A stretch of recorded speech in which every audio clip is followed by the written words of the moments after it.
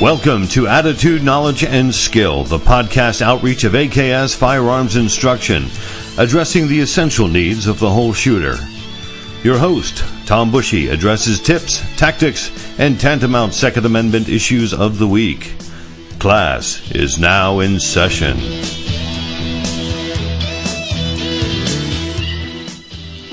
Okay, I'm the only one in this room professional enough that I know of to carry this Glock 40. I'm the only one.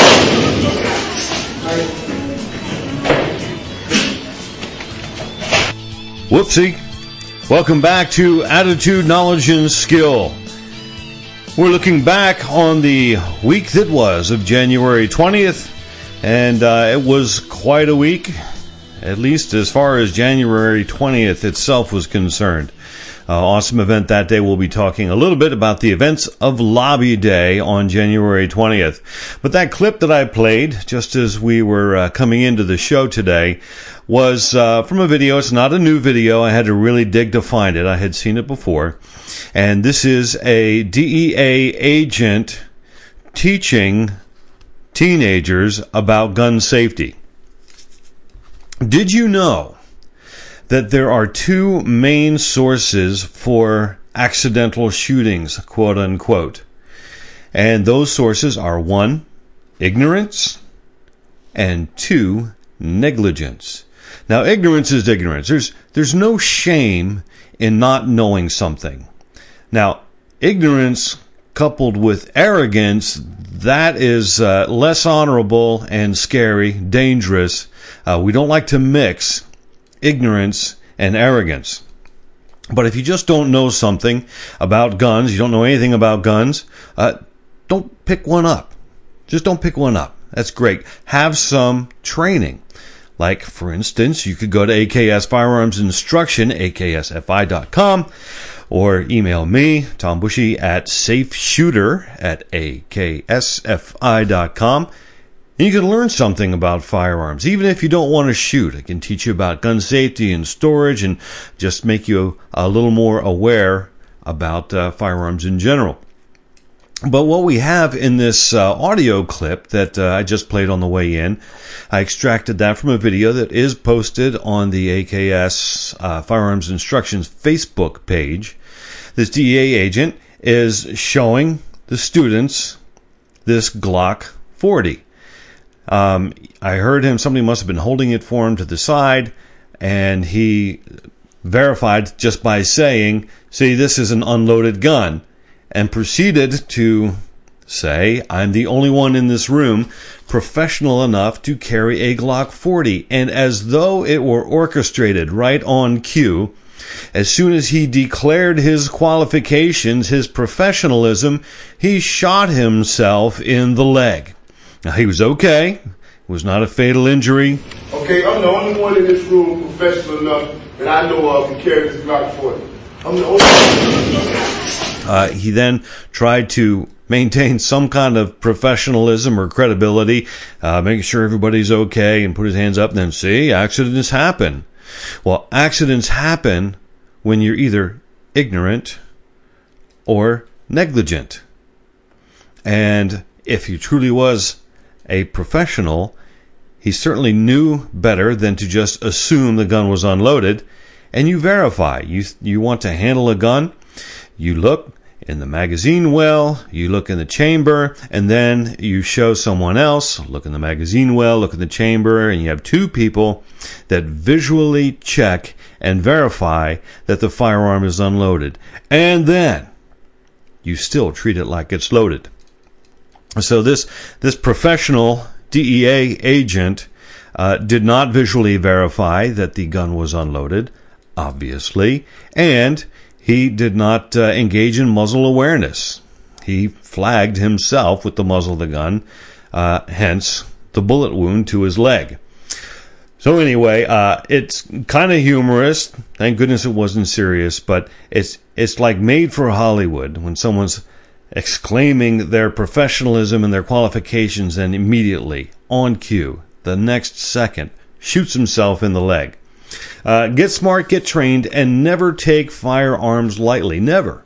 I don't care how long you've been handling firearms, you always have to have that awareness and that respect anytime there's a firearm in the room. Well, lordy, hordy. There seems to be a little bit of hoarding going on in the state of Virginia.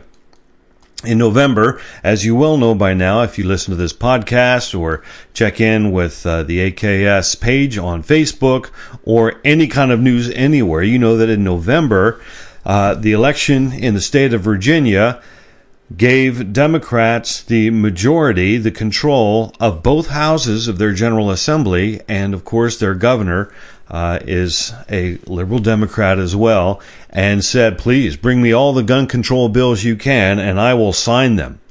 Okay, so that was well known. No one was pretending or hiding anything. That's what they wanted to do, and that's what they said they're going to do, and that is what they have proceeded to do.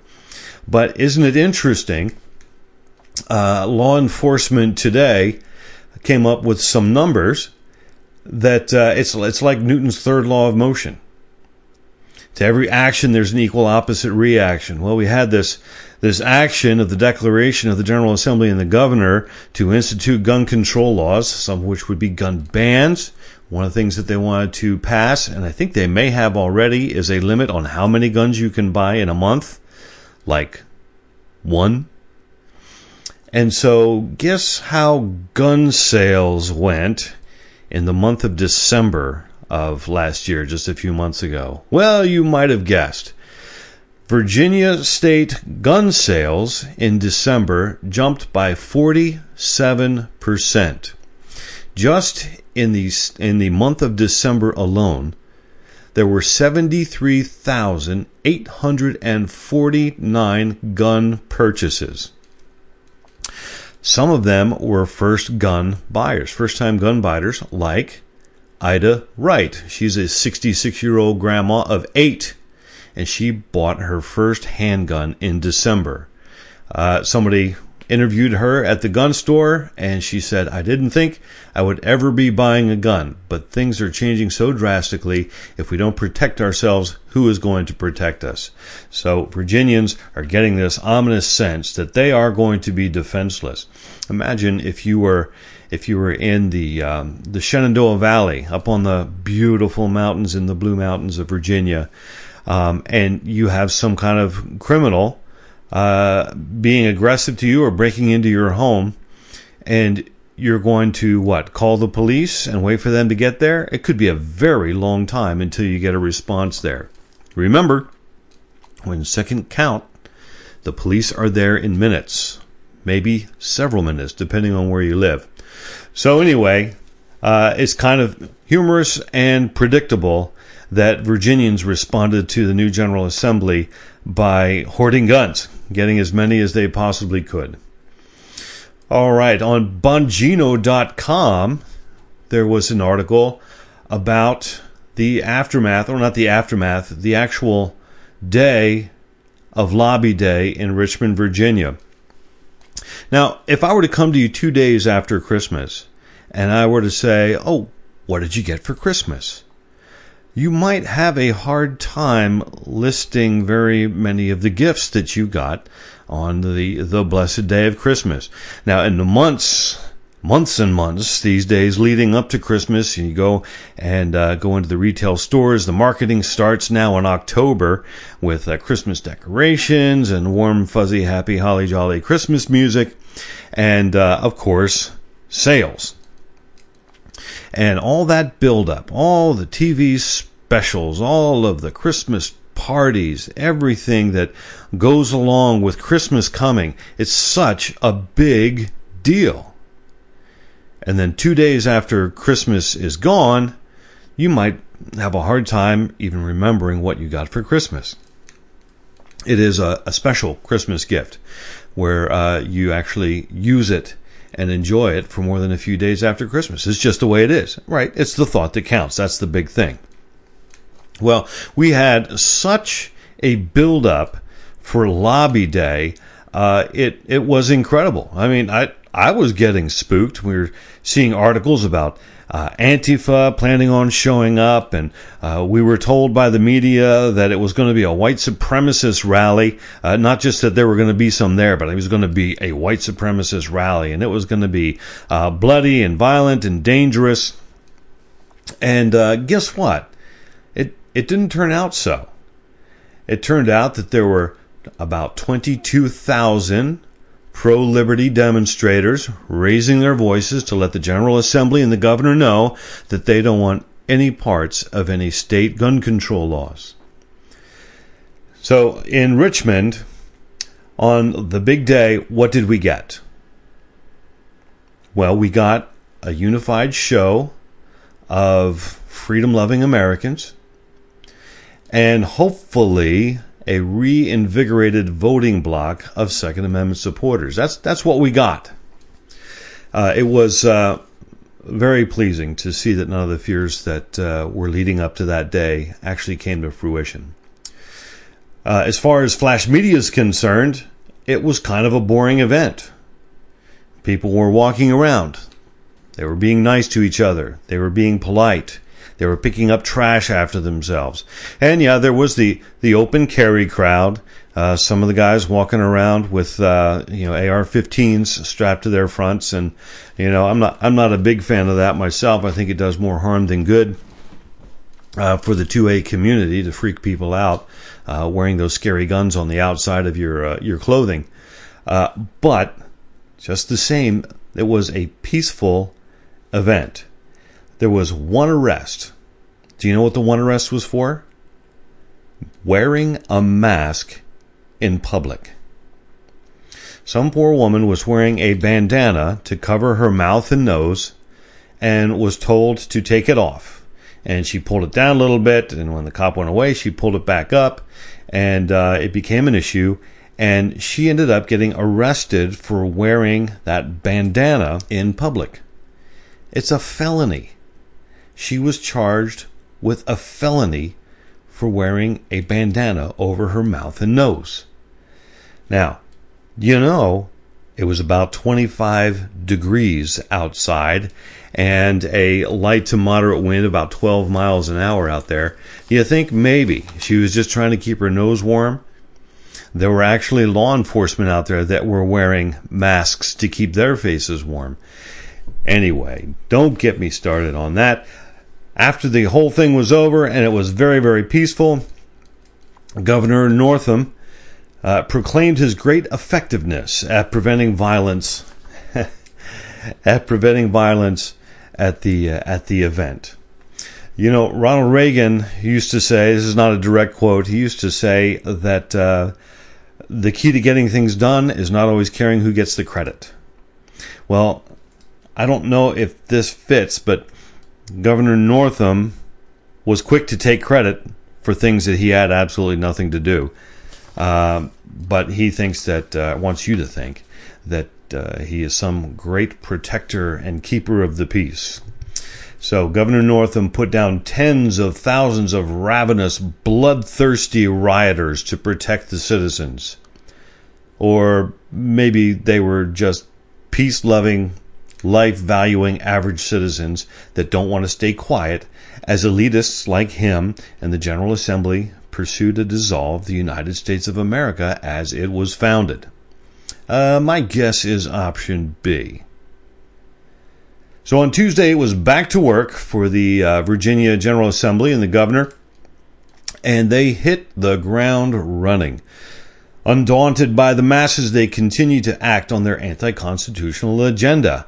They have, in the last week, passed at least 4 anti-gun laws, including universal background checks. But what we are hoping for is that this mass showing is going to lead to a mass block of Second Amendment supporting voters on the next voting day. And in the meantime, we pray that nobody gets hurt.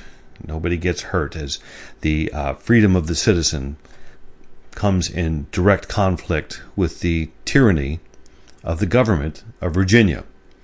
So thanks Dan Bongino, for that article on his website. So WRIC in Richmond has reported that a Virginia red flag bill has passed the Senate. Now, SB 240 goes out to the House before it hits the governor's desk, and if it doesn't hit the governor's desk as it is, it'll probably be because the House wanted to make it more restrictive and stronger. So this is happening. It's on the way, and you can guarantee that the state of Virginia is going to pass a red flag law in the very near future. I appreciate Senator Amanda Chase, Virginia State Senator Amanda Chase. She said, each legislator that votes in favor of this bill, in my opinion, is a traitor to Virginia, a traitor to the Second Amendment, and a traitor to our constitutional freedoms. Go get 'em, Senator Chase. Red flag laws are a clear violation of the Second Amendment. I mean, we have the right to bear arms, to keep and bear arms. So saying it's a violation of our Second Amendment rights is accurate. But in the Apalachicola and Carabel Times, there's an article by Dr. Harold Peace, who is a constitutional expert, and he details 6 of the 10 amendments in the Bill of Rights that red flag laws violate, threaten, or harm. The article is nice. There's a link to it on one of the posts of my Facebook page, but it really lists things one by one and is concise and accurate. So, of course, the first amendment that the red flag laws tend to violate is free speech. You can say something, and if someone deems it to be hate speech, they can anonymously, turn you into the authorities, and you are going to be actioned against by the government because of your speech. The Second Amendment, of course, you're allowing thousands of citizens to have their firearms confiscated only upon the fear that a crime might be committed. That's infringement, if you ask me. The Fourth Amendment, it requires warrants for searches and seizures based on probable cause. And forever in the country, probable cause has been based on evidence that an actual crime has been committed, not that a crime might be committed. The Fifth Amendment assures us due process of law. It says no person shall be deprived of life, liberty, or property without due process of law, not after. So taking an action where you are confiscating property from someone and then after the fact holding some kind of a hearing where they can try to defend themselves or really prove themselves innocent before they get their property back, that is not due process.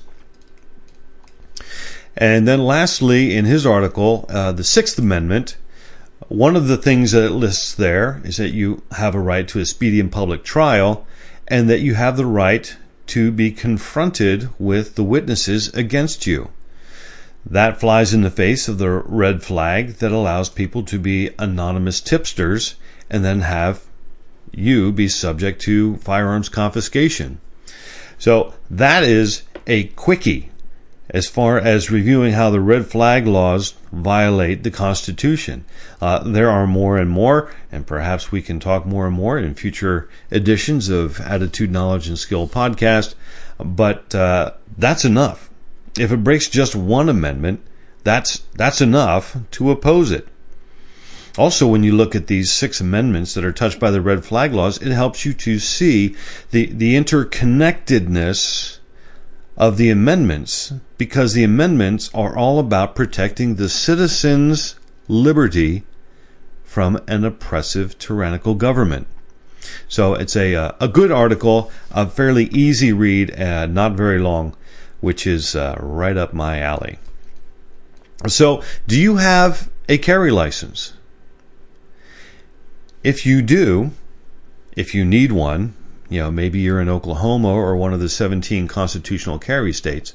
But if you need one in your state and you have one, do you know where you can carry? Do you know where you cannot carry?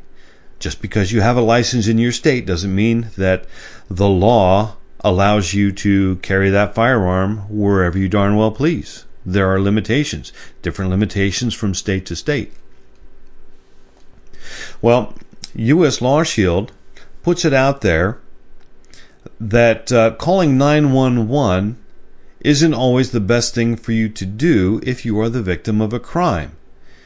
Now, that was the headline in a mailing that the U.S. Law Shield gave me in my email box, and certainly that is a curious statement. It isn't always the best thing for you to do as a crime victim to call 911 right away. In the case where your firearm has been stolen, it's best to talk to your attorney first. For instance, let's say you have a license to carry and you're carrying your firearm and you really want to go into that Buffalo Wings restaurant, which is a gun-free zone, and you decide that you're going to leave your gun in your car, in the center console or some other place that's really not recommended, and it gets stolen. What U.S. Law Shield is saying is it's best for you to call them first and talk to your attorney at U.S. Law Shield, if you're a member, and they will prepare you to then call 911. See, in lots of states, it's a law that you have to report a stolen firearm. And it's not a bad idea anyway, because if that firearm was stolen from you, is then used in a crime, that gun can be traced back to you, and you could be in a bit of trouble. Now, let's pause and think, that gun can be traced back to me, but there is no gun registry, right? Sure, there's no gun registry. That's a subject for a deeper look in the future. The point here is that it's best to call an attorney first. They will ask you questions like, where was your gun when it was stolen? Oh, I was in my car, went into the post office to mail a letter, so I left my gun in the car. And your attorney is going to have a little bit of work cut out for him, because you're not supposed to have a firearm in your car when it's parked in the post office parking lot. Okay, and that's just one little example. So call your attorney first, and they can figure out how best to handle the situation. Then call 911 under the advice of your U.S. Law Shield lawyer. Don't have a U.S. Law Shield lawyer because you're not a member? Well, the good news is you can go to www.uslawshield.com, enter promo code AKSFI, and you can get all kinds of information about the benefits of membership with U.S. Law Shield. I have been one since before I became a handgun owner. It was one of the things that I wanted to get in place before I armed myself. All right. I don't like this headline. And it's my own headline. I wrote it. So I'm not being very nice to myself. In my notes, this next section is called "The USA is Not the Greatest." Now, I am a proponent of American exceptionalism, so to write USA is not the greatest, yes, it's clickbait. If listening to this podcast and going on to the next story, you had to click, this would be clickbait. Why on earth would Tom Bushy say that the USA is not the greatest? Well, follow me here. There's a commentary by Dr. John Lott. I talk about him frequently because of his scholarly, heavily researched work regarding Second Amendment issues. He reads studies and he produces studies based on good data, thorough procedures, and draws good conclusions, solid conclusions. So John Lott is from the Crime Prevention Research Center, and he is a great resource. If you find his website, which I always forget off the top of my head, but if you go Crime Prevention Research Center in your search engine, you will find it. There's an overwhelming amount of articles and studies there for you to look at about just about any topic relating to firearms. So there are lots of emotional arguments that try to connect our liberty with quote-unquote unparalleled violence anywhere else. were at no lack for emotional arguments. Like Governor Gavin Newsom, California's governor, in response to a mass shooting, said, "This doesn't happen anywhere else on the planet." Barack Obama, when he was president, said, "The one thing we do know is that we have a pattern now of mass shootings in this country that has no parallel anywhere else in the world." Well, in October of 2018, there was an event called the Kerch Polytechnic College Massacre in Crimea, Russia. And a shooter came into the school and shot people up, killed 21 people, and wounded 70 others. Now, so much for this not happening anywhere else on the planet. It's unparalleled anywhere in the world. Instead of just saying stuff, try a good, legitimate investigation. So John Lott did that, of course. He defined mass shooting, as the FBI did up until 2013, and they slightly changed it. But a mass shooting is 4+ people, more than 4 or more people, killed in public by a shooter that simply had the intent of killing. I'm going to go out there and I'm going to kill as many people as I can, is the idea of the intent of the shooter. It's not attached to any other crime, no gang activity or political uprising. It is just a shooter wanting to kill as many people as he can. Well, from 1998 to 2015, this study shows that there were 2,354 attacks with 4,880 shooters outside of the United States. Those are attacks and shooters that took place outside of the United States. Inside the United States, in that same time frame, there were 53 attacks with 57 shooters.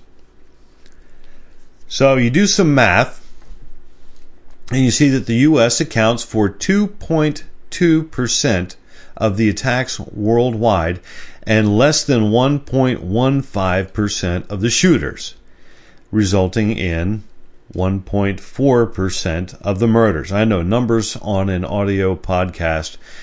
Please follow me on this because the numbers are real. If we take a look at the mathematic perspective on the number of attacks in the world, if you include the U.S., the 53 attacks in the U.S., and add that with the 2,354 attacks everywhere else, we see that there were 2,407 attacks in the time span that was studied. Well, if you multiply 2,407 by 0.022, that's way less than 1, in case you're keeping track. 0.022. That's how much of the world's attacks occurred in the United States. All you're doing is working back to that original number. The U.S. accounts for 4.6% of the world's population. Thus, we have less than our fair share of attacks and shooters and murders in the world. The U.S. is not the greatest by far when it comes to mass killings. Of 97 countries studied, the U.S. ranks 64th. We are in 64th place as it pertains to per capita rate of attacks and 65th place in fatalities. Now, that sure isn't how the gun grabbers make it sound. Gavin Newsom, Barack Obama, they didn't make it sound like, there are 64 other countries in the world that are in worse shape than we are when it comes to mass shootings and fatalities. Now, would their statements be accounted for due to emotional spouting off? This is a terrible thing, and I'm going to say these things because I'm feeling emotional about it, whatever it is that happened to inspire those statements? Or do they know the truth and are counting on the rest of us not knowing the truth? The numbers that John Lott amassed are not a secret. They're out there for anyone to see. But for some reason, people can just say stuff and they're immediately assigned credibility when they're not worthy. They're not worthy of any credibility. All right, there's some other numbers here that I just won't go over because it is a lot of numbers. I will tell you that the frequency of foreign mass public shootings since 1998 has grown 291% faster in those places than it has in the U.S. So these stats are difficult to compare to the U.S. because different parts of the U.S. have stronger or not as strong gun control laws. And most of us that keep track of these things know that areas like Chicago and California, where the gun laws are more restrictive, they actually tend to have a higher rate of gun deaths. Well, gun-free zones are really counterproductive. They're really killing zones. They're soft target zones. Again, more studies from John Lott show that 94% of mass shootings in the U.S. since 1950 occur in gun-free zones. Now, gun-free zone, if we're defining our terms here, a gun-free zone is a place where general citizens can't carry guns. Okay, obviously the police can carry guns. That includes military bases.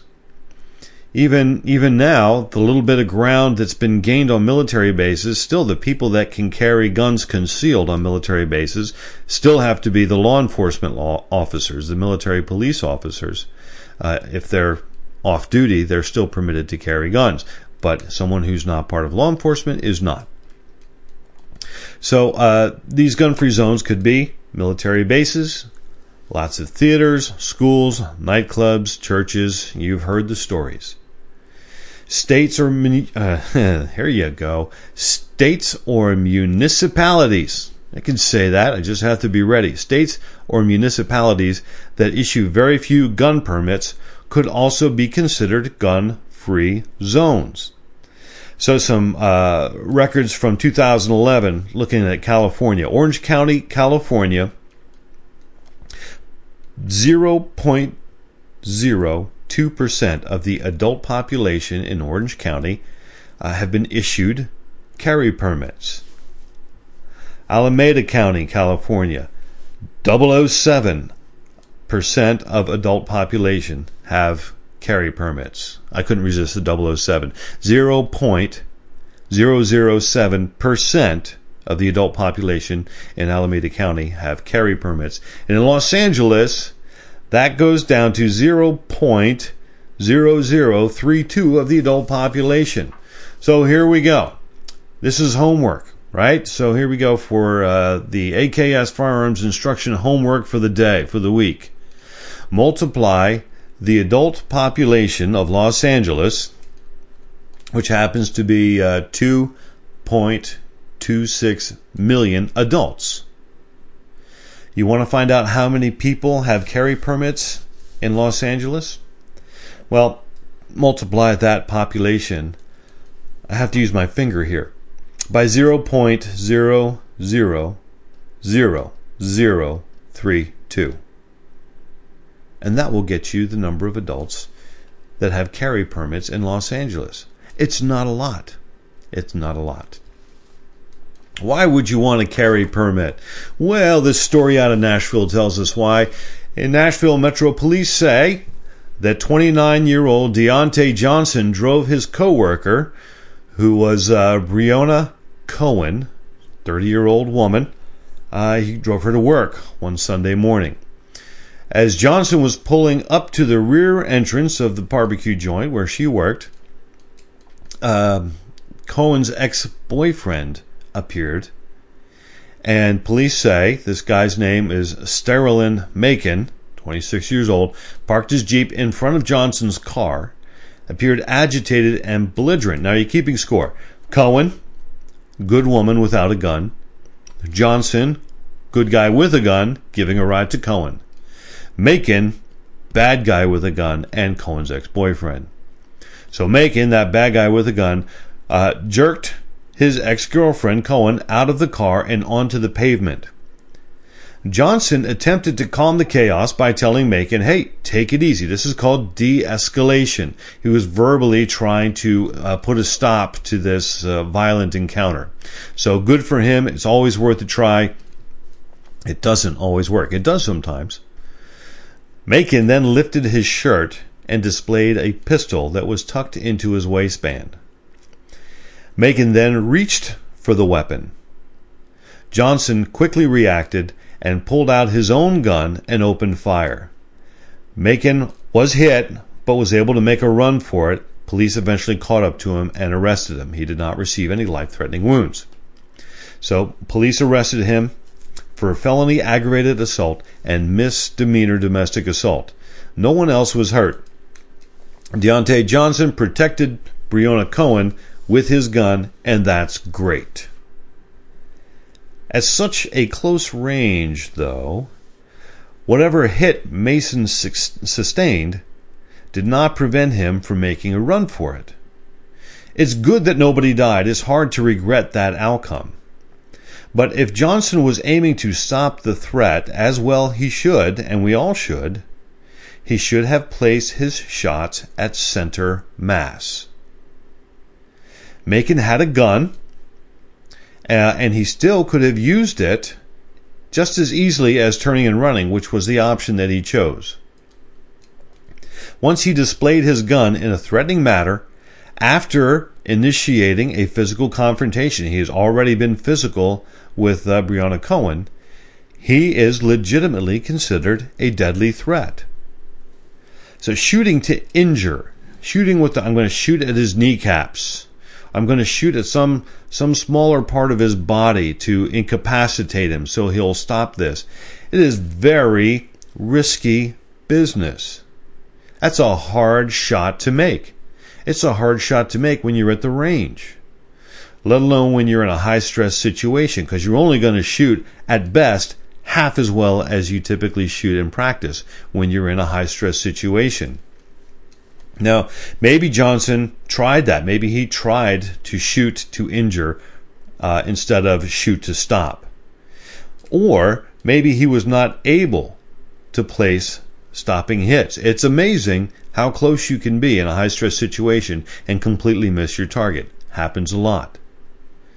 Well, regular training and practice make the difference and greatly increase the likelihood of surviving potentially deadly conflicts. Get trained. Get that attitude where you're respecting life and you're ready to protect life, and you are ready to go into the combat mindset when it is necessary. Here at AKS Firearms Instructions, we can help you with that training. We can help you ask you the questions that you need to weigh as you enter into the area of using a firearm for self-defense. Thanks for tuning in this week. I hope to see you again. Figuratively speaking, of course, because actually I'm just alone here in my office. This has been Attitude, Knowledge, and Skill, the podcast outreach of AKS Firearms Instruction. Find us on the net at aksfi.com and AKS Firearms Instruction on Facebook.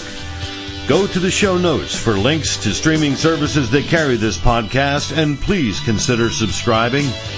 Thank you for listening. The right of the people to keep and bear arms shall not be infringed.